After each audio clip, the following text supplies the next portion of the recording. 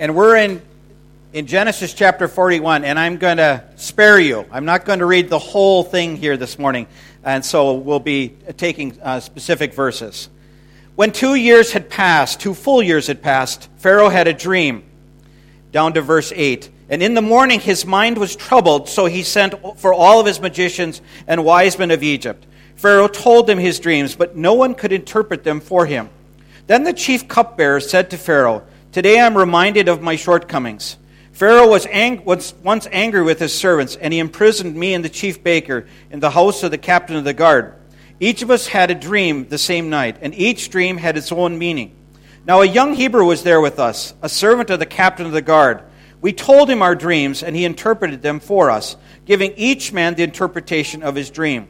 And things turned out exactly as he interpreted them to us. I was restored to my position, and the other man was hanged.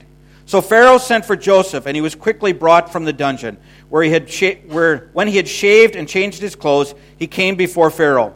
Pharaoh said to Joseph, "I had a dream, and no one can interpret it. But I have heard it said that you, when you hear a dream, can interpret it." "I cannot," Joseph replied to Pharaoh. "But God will give Pharaoh the answer he desires." Then Pharaoh said to Joseph, "In my dream I was standing on the bank of the Nile, when out of the river came 7 cows, fat and sleek, and they grazed upon the reeds. After them 7 other cows came up, scrawny and very ugly and lean. I had never seen such ugly cows in all the land of Egypt. The lean, ugly cows ate up the 7 fat cows that came up first. But even after they ate them, no one could tell that they had done so. They looked just as ugly as before. Then I woke up. In my dream I also saw 7 heads of grain, full and good, and growing on a single stalk. After them 7 other heads sprouted, withered and thin and scorched by the east wind.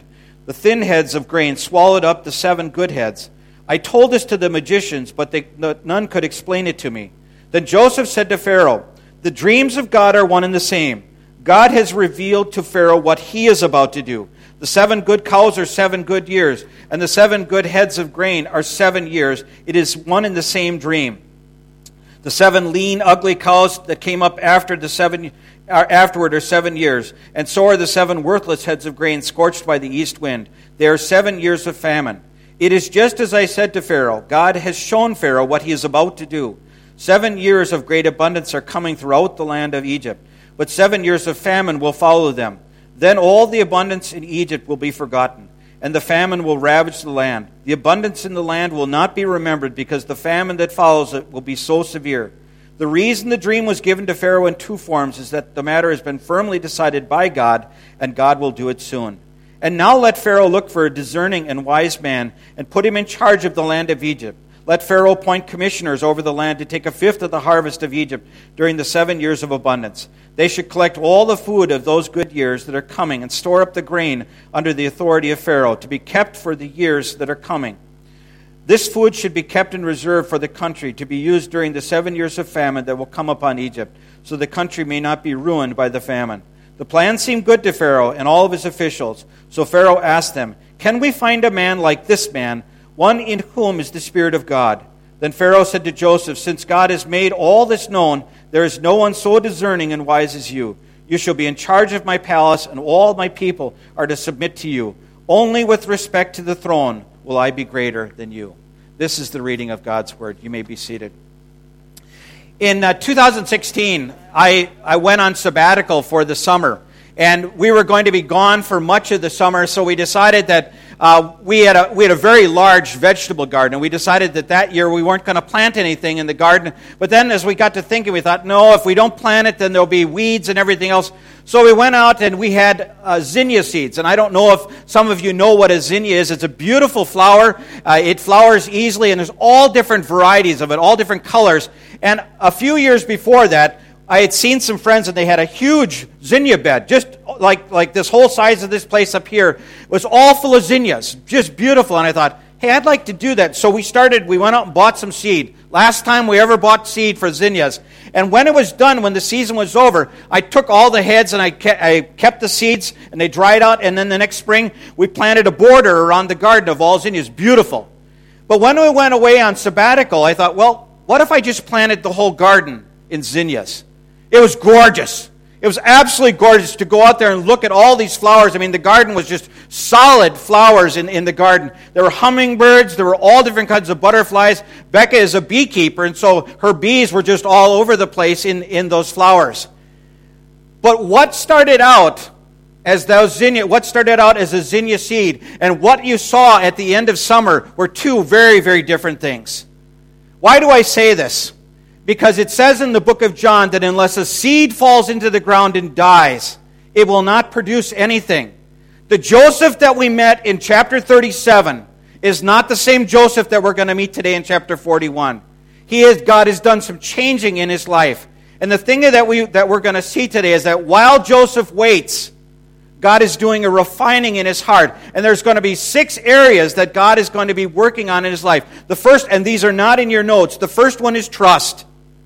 The second one is integrity. The second one is integrity. The third is humility. And I'm going to be going back over these again. The fourth one is God-honoring service. God-honoring, God-glorifying service. The fifth one is forgiveness.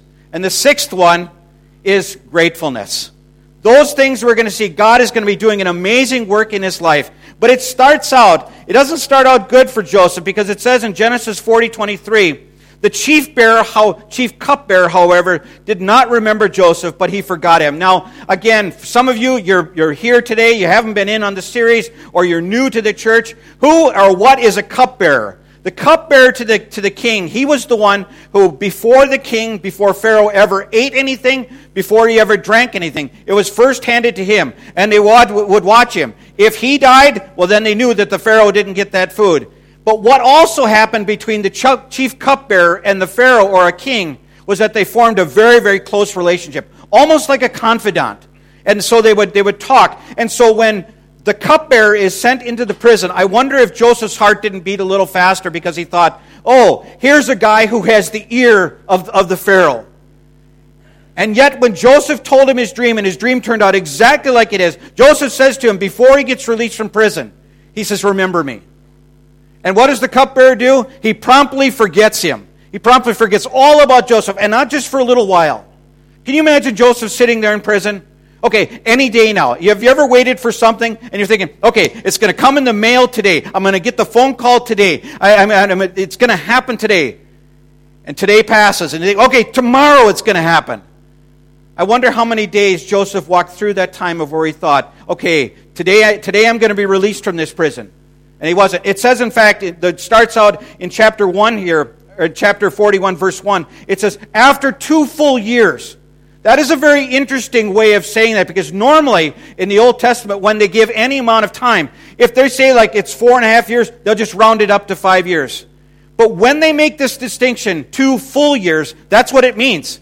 It was 2 full years that Joseph waited in that prison for this guy to remember. But I wonder about that. Because in Galatians chapter 4, verse 4, it says, in the fullness of time, God sent his Son into the world. In the fullness of time, when God determined it was the right time, he sent his Son into the world. When God determined it was the right time here for Joseph to be released, he did what? He caused the cupbearer. Oh yeah, but not only that, he caused Pharaoh to have a dream.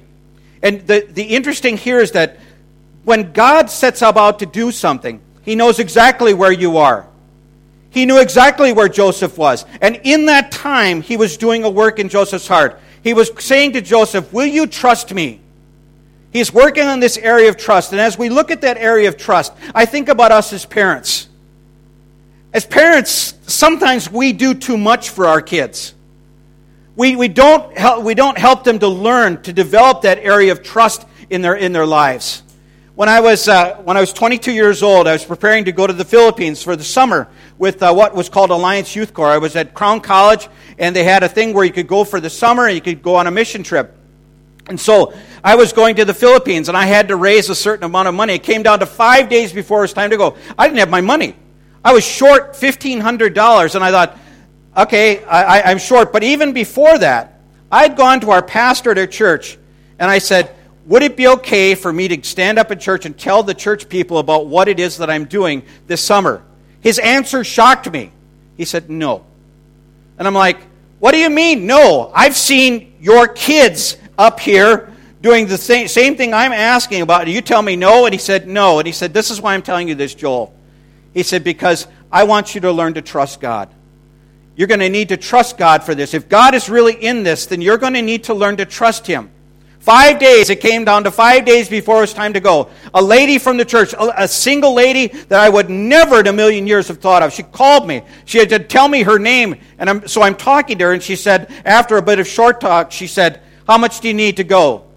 And I said, I need $1,500. And she said, pack your bags, you're going. She said, I'll take care of that. Did I learn to trust God in that way? And all throughout, I did. And all throughout my Christian life and my early married life, God taught us to trust Him. And as parents, one of the things we need to allow is we need to allow for our children to learn to trust God. And there are things that we can do for our kids, and there are things that we maybe shouldn't do for our kids. Let them learn what it means to have to trust God. Let them learn what it means to have to pray and to watch and to wait upon God to provide in His timing.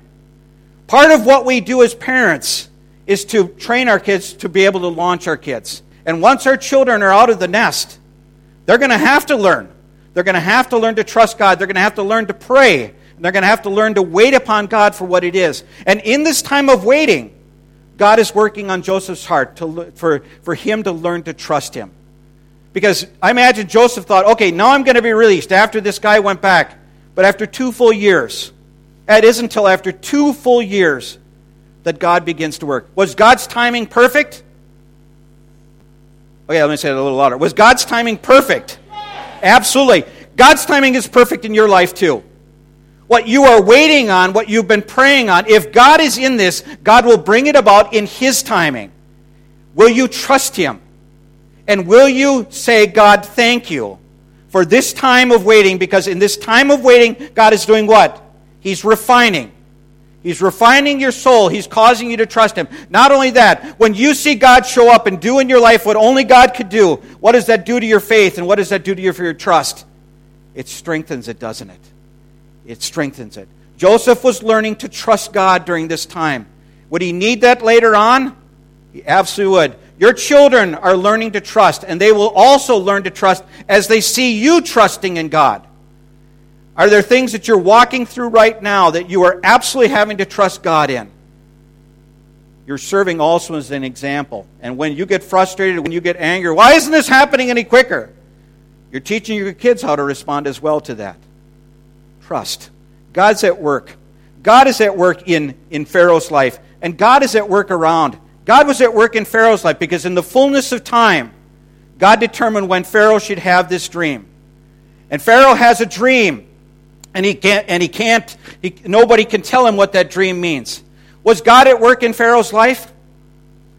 God is at work all around us. Listen to this scripture.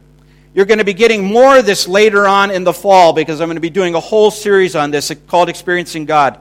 But in John chapter 5, verse 17, Jesus says this. He says, my Father is always at His work, to this very day I too am working.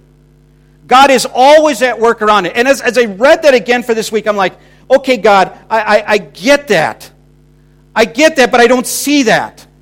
The apartment complex that I live in, it's all people who speak Chinese. There are some Filipinos there, some Indonesian helpers that are there, but by and large, there's not a lot of white skin in the apartment complex. And even white skin, they're not usually from America or whatever. But that doesn't matter. But I'm saying to God, it's like, okay, God, I get it. You're working in the life of that guard right there. You're working in the life of that person that I'm sitting next to on the minibus, who I don't even know who they are. You're working, God, in all those people's lives. But God, I don't see where it is that you're working. I don't see how it is that I can be involved in what it is that you're doing. Because God not only is at work all around us, but when God shows us what it is that He's doing, that is your invitation to join Him in what He's doing. Look at what it says as well as we go down. Verse 19, Jesus says, I tell you the truth, the Son can do nothing by Himself.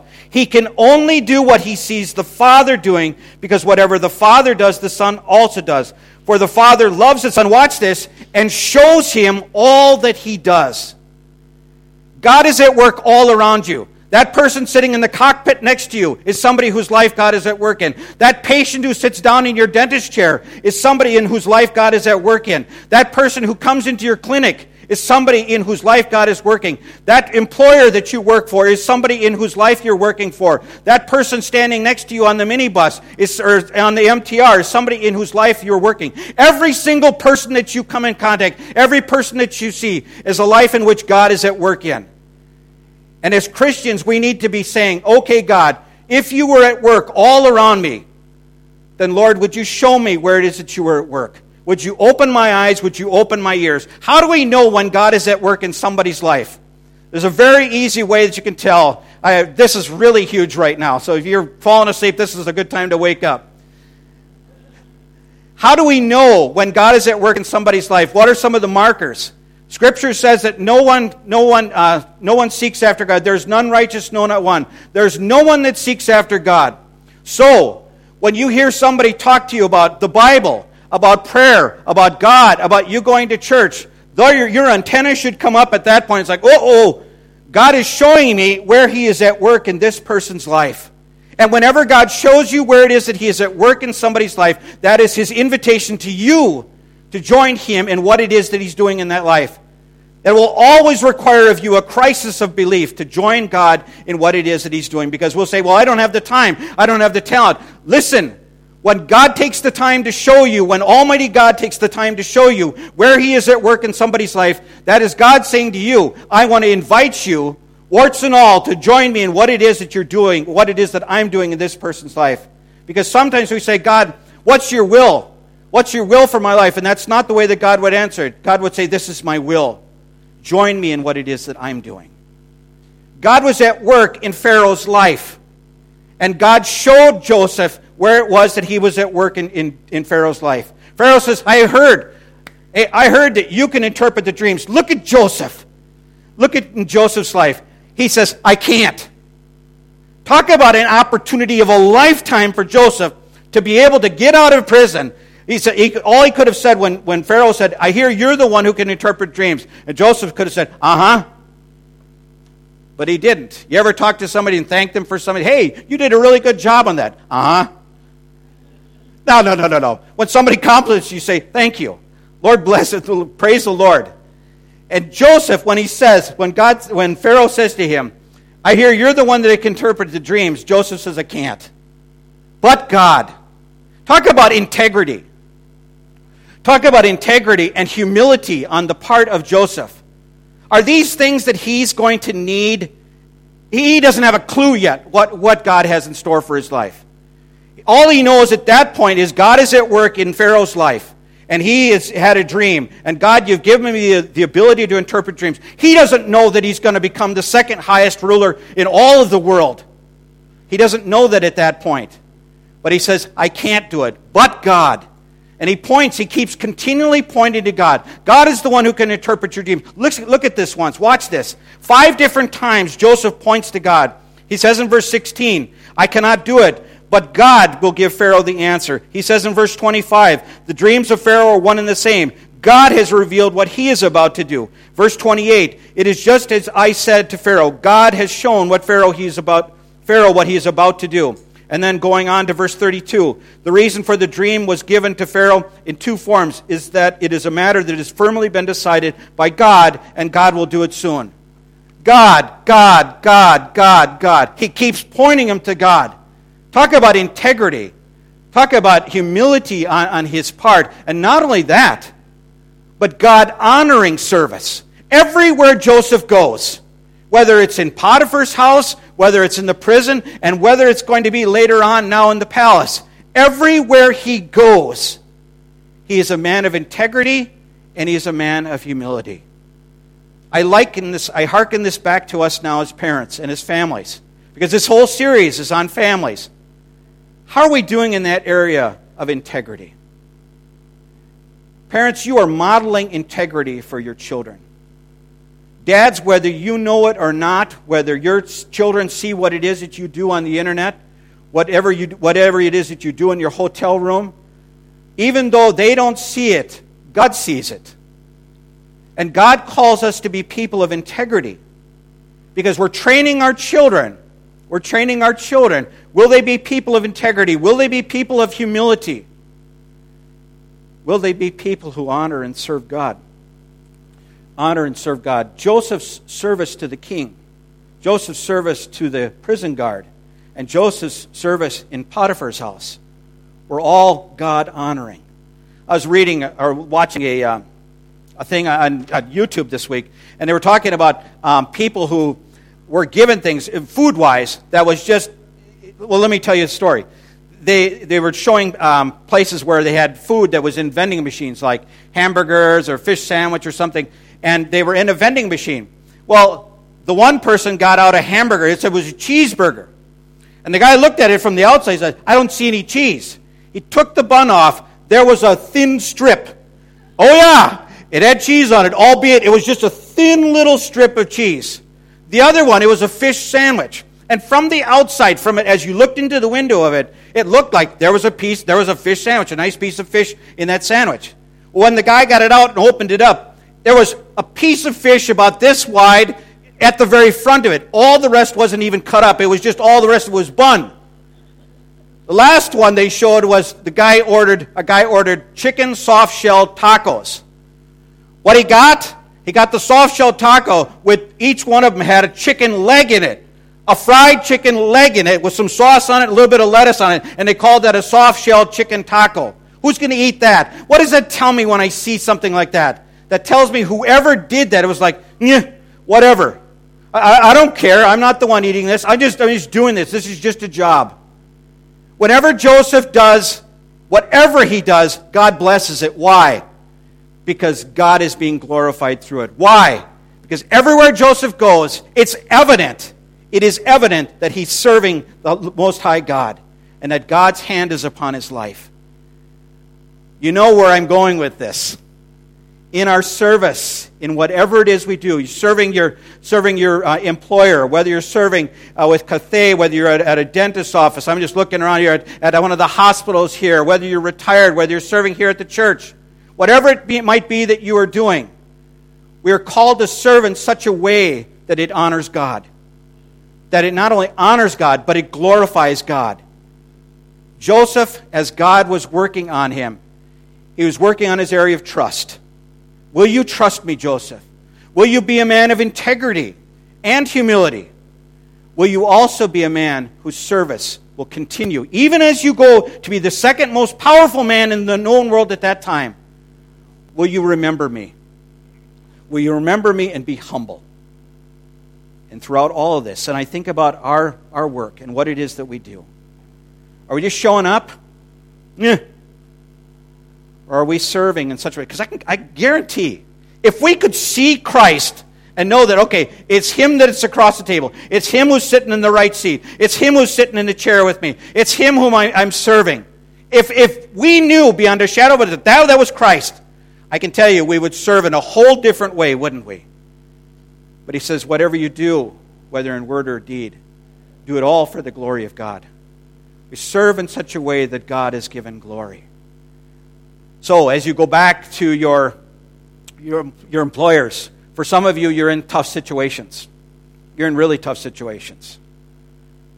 But serve as though you were serving Christ. Serve in such a way that God is seen in your life. Even if nothing changes with your employer, serve in such a way that God is honored, because God is the one who honors faithfulness. God is the one, when He is glorified, He brings blessing upon that which brings Him glory. Serve in such a way. For others of us, in the jobs that we're in, the places that God has placed us, in those places, are we serving in such a way that God is seen in our lives? Because what does Pharaoh say? When Joseph gives the interpretation, he says, is there anybody else in whose life we've seen the hand of the divine God? I mean, again, it was evident 3 times now. For the third time, and which should we expect anything less from Joseph? But 3 times we've seen in Joseph's life that it's evident that God's hand is upon his life. And is it evident in us? And is it evident in the way in which we serve? Because the way in which we serve is called to be God-honoring and God-glorifying. So 4 things already so far. God is building in Joseph's life. The first one? Dude, don't make me have to do this all over. Trust. The second one that he's building into Joseph is integrity. The third one, humility. The fourth one, God-honoring, God-glorifying service. This fifth one, as Joseph gives the interpretation of the dream, he says, this is what God is going to do. And then he gives his advice. Was this advice solicited? Was this advice, did Pharaoh say, now what would you do in this situation? He doesn't ask this question. But Joseph just feels the need to share. Why? I wonder if it didn't come from all of Joseph's years of serving and being in an administrative position. He was in charge of Pharaoh's house, or he's in charge of Potiphar's house first.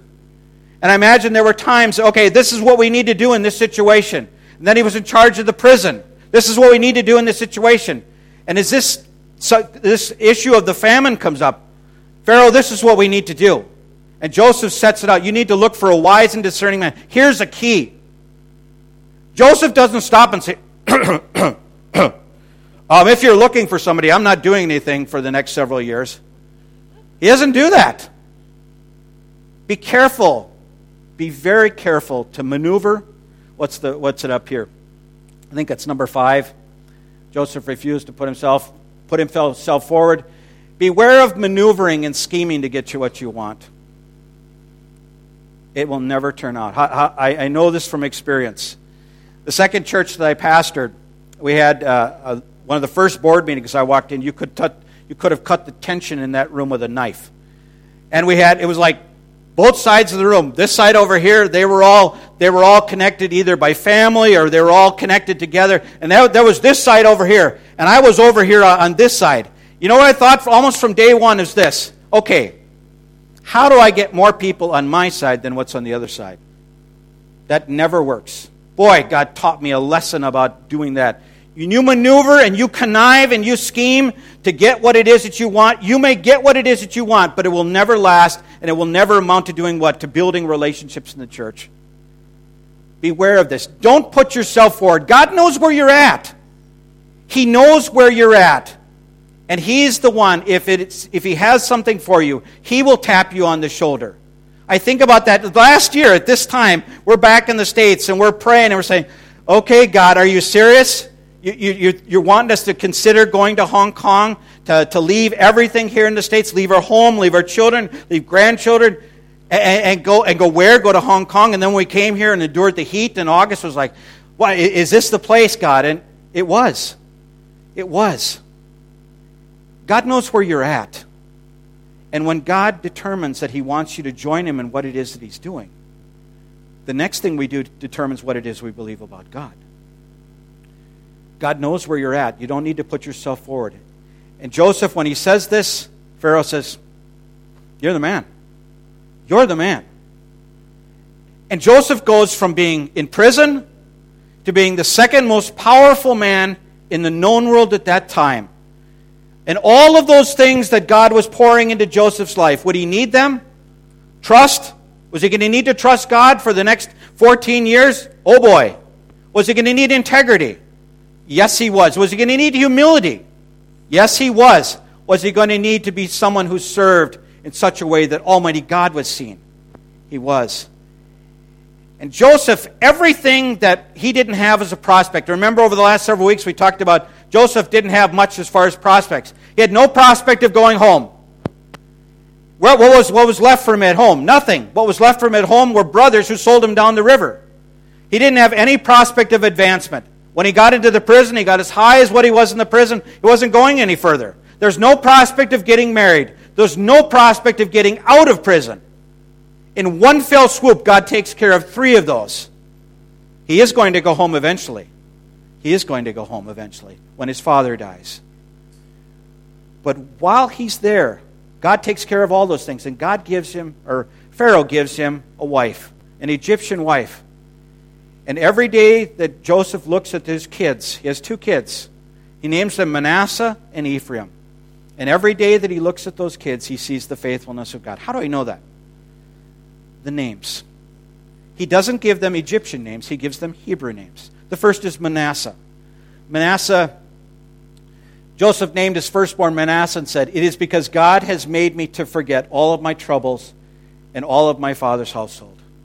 I don't think for a second Joseph ever thought that he was going to see his brothers again. He was 17 years old when he leaves Canaan. He is 30 years old when he starts working for Pharaoh. He won't see his brothers until after the 7 years of plenty, and probably either the first or second year into the famine. So how old is that? He's 37, 38, 39, possibly even 40 years old when he sees a dusty group of guys come walking in, all bearded, smelling like the road after how many weeks of being on the road. And with a gasp in his throat, he realizes these are his brothers. And as they come and kneel down before him, he realizes the dreams that God has given him some years ago. With Joseph, God has done a work in his life to help him forget. But I think not only just forget. It's one thing to forget. It's another to forgive. Time heals all wounds, we hear. No, it does not. Forgiveness is what heals the wounds. Had Joseph received a lot from his brothers? Yes, he had. To be able to forgive. Because how do we know that Joseph forgave? When he sees his brothers for the first time, he doesn't say, kill all those scum. I mean, they sold me down the river. They threw me in the pit. Get rid of them all. He doesn't say that. He doesn't come running after Potiphar's wife and say, you falsely accused me and I sat in prison. He doesn't do any of that. He doesn't do any of that because he's learned to forgive. Is that something else that God was doing in his heart while he was sitting, while he was waiting? That's the fifth one. He learned forgiveness. Would he need to learn this in a very powerful way? Yes, because in a few years, a dusty group of 10 guys is going to come in front of him. And did he truly forgive them? Did he truly forgive? You know, I think about us as parents and families. Forgiveness is a tough one, especially when we feel that we've been wronged in a very difficult way. And the choice we have is to continue on carrying that hurt in our heart, carrying that bitterness, carrying that anger. Or will I, as Joseph did, learn to forgive? And whenever that comes up before me, I choose in Christ's strength and in His power to give that over to Him. And I choose to remember it no more. Joseph learned forgiveness. At what point do we as parents, at what point do we as individuals here, at what point do we forgive? At what point do we stop carrying whatever load it is, whatever bitterness it is, and give that over to the Lord? Joseph learned forgiveness. But there's one last thing that he learned. The next son's name is Ephraim. The second son he named Ephraim, and he said, it is because God has made me fruitful in the land of my suffering. The last one that he learned was gratefulness. Gratefulness. God, all that I have is because of you. I came to Egypt on the back of a camel, or came to Egypt being tied to the back of a camel. You saw where I was. You saw that I spent those years languishing in the prison. You saw all there was. And God, I look out now and I see 2 children. You've blessed me with children. You've put me in a position that I never in a million years would have thought that I would be in. God, you have so blessed me. And God, I am grateful. And every day that he looked at his children, every time that he called their name, I have chosen to forgive. God has been so gracious towards me. And I think about us as families again. Are you grateful for what it is that God is doing in your life? Let me say that a little louder. Are you grateful for what it is that God's doing? Tough as well as good. Because you may have a good season, but you may also be ready to walk into a difficult season. In the fullness of time, God decides. And in that time, will it be a time where you learn to trust God, or will it be a time where you fall back on yourself? I think I've told this story before, but I'm going to tell it one last time. It's in the area of trust, what God does to build trust into our lives. When I was first married, Becca and I were married. We were living in our first apartment. I was going to Bible college, and even though I was going to Bible college, I wasn't walking with the Lord very well at all. Becca grew up in a pastor's home, and so she expected me to be like her dad, Pastor Ketzel. Well, I wasn't I wasn't her dad, and I told her at one point, if you would have wanted to marry someone like your dad, you should have looked a little harder, because I'm not your dad. And she had been talking to me about tithing, about giving back to God a portion of what we made. Now, we weren't making much. I was working at a grocery store part-time, going to school full-time, and Becca was working at a bank full-time. We had this teeny tiny little Ford Escort, and we didn't have much. And I was studying one night, and she came to me and she said, "We've been talking about tithing." She said, "I've been doing some calculation," and she said, "If we were to this is what we have to live on for the next 2 weeks." And I looked at it and it's like, it's pretty tight, but I think we can do it. Then she said, "Okay, here's the figure of what it would be, what we have to live on the next 2 weeks if we tithed." And I'm like, oh, there's no way. There's no way. I said, "That's enough to put gas in the tank for 2 weeks." And she said, "Yeah." And she said, "If we're ever going to learn to trust God, I wonder if it isn't now." And I'm thinking, oh my goodness. And so I said, okay, let's trust God. Remember, I'm not walking very closely with the Lord. I'm going to Bible college. I'm going to be a missionary, but it's like, what a hypocrite. And God brought me through this time. And so the next day I was walking to school, and Becca's cousin and Becca's cousin's husband was going to the school. And they were as poor as what we were. And he came walking up by me, and he put his hand out. And I thought, okay, I'll shake your hand. And so I shook his hand, and I realized he put something into my hand. And he turned around and he said, "Just shut up and take it. God told me to give it to you." And when he passed and I opened up my hand, it was $20. And I thought, he's as poor as we are, God. Why would he do that?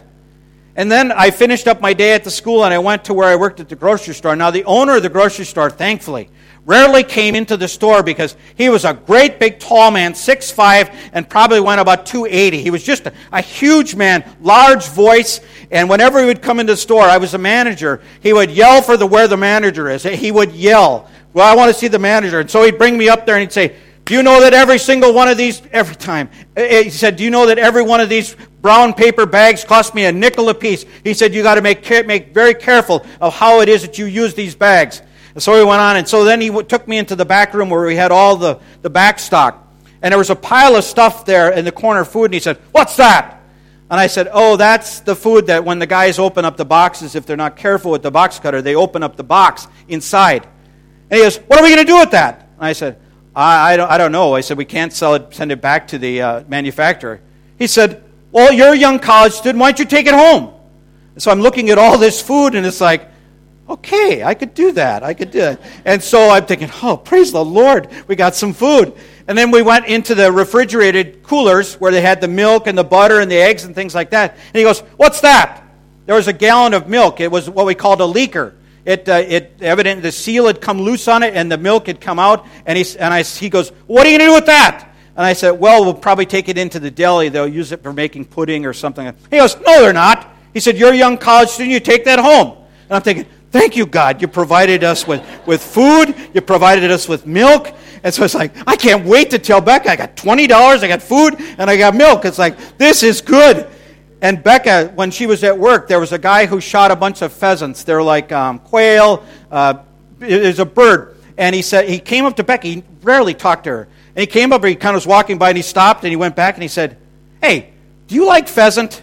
He said, "I went out to one place this summer or this fall," and he said, "I shot a whole bunch of pheasant." He said, "I got more in my freezer than what I could ever eat." He said, "Tell you what," he never even allowed her to talk. He said, "Tell you what," he said, "I'll go to lunch and I'll bring back a bunch of pheasant for you guys." And Becca's thinking, all right, we've never eaten pheasant before, but thank you, Lord, for providing the pheasant. And then when we got home, I couldn't wait to tell her, I said, "Becca, we got $20, we got groceries." I said, "Remember we prayed last night and we talked about tithing and we're going to tithe and look at what God did." And she said, then she pulls out all these pheasant for us. She said, "Look at these birds." I said, "I don't know how to use them, but well, God's provided." And then just after we were talking about it, then we got a telephone call. Her cousin, the same one whose husband had given me the $20, she said, "You guys need to come over tomorrow." This was late November in the States, very cold. And she said, "You need to come over tomorrow." She said, "I hit a deer on the way home." And she said, "It's hanging up in the backyard on a tree." And she said, we gotta divvy up this meat." Okay, I'd never eaten venison before, but okay, God, you provided. And in just that fell swoop, 2 days. 2 days, God said, I can take care of you. I can provide for you. Will you trust me? And I think about us as parents. I think about us as singles. I think about us as kids. God is at work in your life. In the fullness of time, God will do what it is that He's wanting to do. But in the meantime, He is working to refine your hearts and your souls. And it begins with that issue of trust. Will you trust Him? He is worthy of our trust. And I have had time, I tell you a lot more stories about how God down the road continues to work on that area of trust. And God is at work in your life. Maybe you know Christ already. That doesn't mean God's not at work in your life. God is always at work in your life. He is pursuing you to have a relationship with you, a relationship that is built upon love, is built upon His purity, and is built upon His desire for you. He is pursuing you to have a relationship with you. I don't think for a second Joseph envisioned what was going to happen to him when God gave him the dreams. And Joseph still doesn't know the end of those dreams. That's next week as we talk about when Joseph meets his brothers for the first time.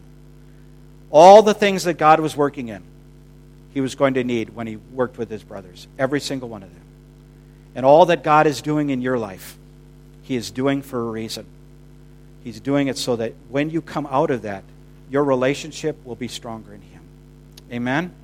Amen. Father, thank You for the word this morning. And thank You, God, that You are pursuing us. Thank You that You're at work. You are always at work all around us. And God, I don't understand, but Lord, would You open our ears? And Lord, would You open our eyes? Because You say that because You love us, You show us where it is that You're at work. And God, for some of us, we work in a place with little kids all day. We work for a tough employer, or we work in a doctor's office. We work in the cockpit of an airplane. We work in as a plumber. We work as an electrician, whatever it might be. And God, we often don't realize how much You are at work all around us. But God, as Your children, You've called us to be aware of what it is that You're doing. And Lord, and not only to be aware, but to join You in what it is that You're doing. When Joseph heard what it was that You were doing, he knew that that was an invitation to join You. But he waited for You to continue to open the door. God, would You help us as we wait? For some of us, we're in the throes of college right now, or we're in the throes of waiting for a college. Some of us are waiting for a loved one to come back to the Lord. Some of us are waiting for a prodigal child to return to the Lord. Some of us are in that holding pattern right now. And God, in the midst of that time of waiting, You are doing a work of refining. Lord, would You continue to build that trust? Would You continue to allow us to be men and women of integrity? Would You continue to shape and form us into people who are humble, who serve You in a way that brings glory to You and not to us? You said in Your word, it is not for us, O Lord, but it is for Your glory. Lord, we never receive any glory. It all goes back to You. And God, You are working as well in many of our lives to forgive. That can only be done through Your strength and through Your power, but at what point do we give it back to You? God, would You help us to trust You with the hurts? And would You trust us to lay those things down? And God, would You help us to be truly grateful? You have blessed us in so many ways. There are people around this world who, they wonder where their next meal is going to come from, and we just walk across the street. They wonder where they're going to sleep at night, and we complain about their mattress. God, You have blessed us in so many ways. And I just pray that, God, You would enable us to be grateful. And I pray that, God, our lives would be a testimony of Your grace and of Your mercy. And we pray this, Father, in the precious name of Jesus. Amen. Amen. Now may our gracious and loving Heavenly Father, the one who is at work in your life, the one who is at work around your life, may He give you eyes to see. May He give you ears to hear. And may He give you a heart to join Him in what it is that He's doing. To the grace and to the glory of God, I pray. Amen. Amen.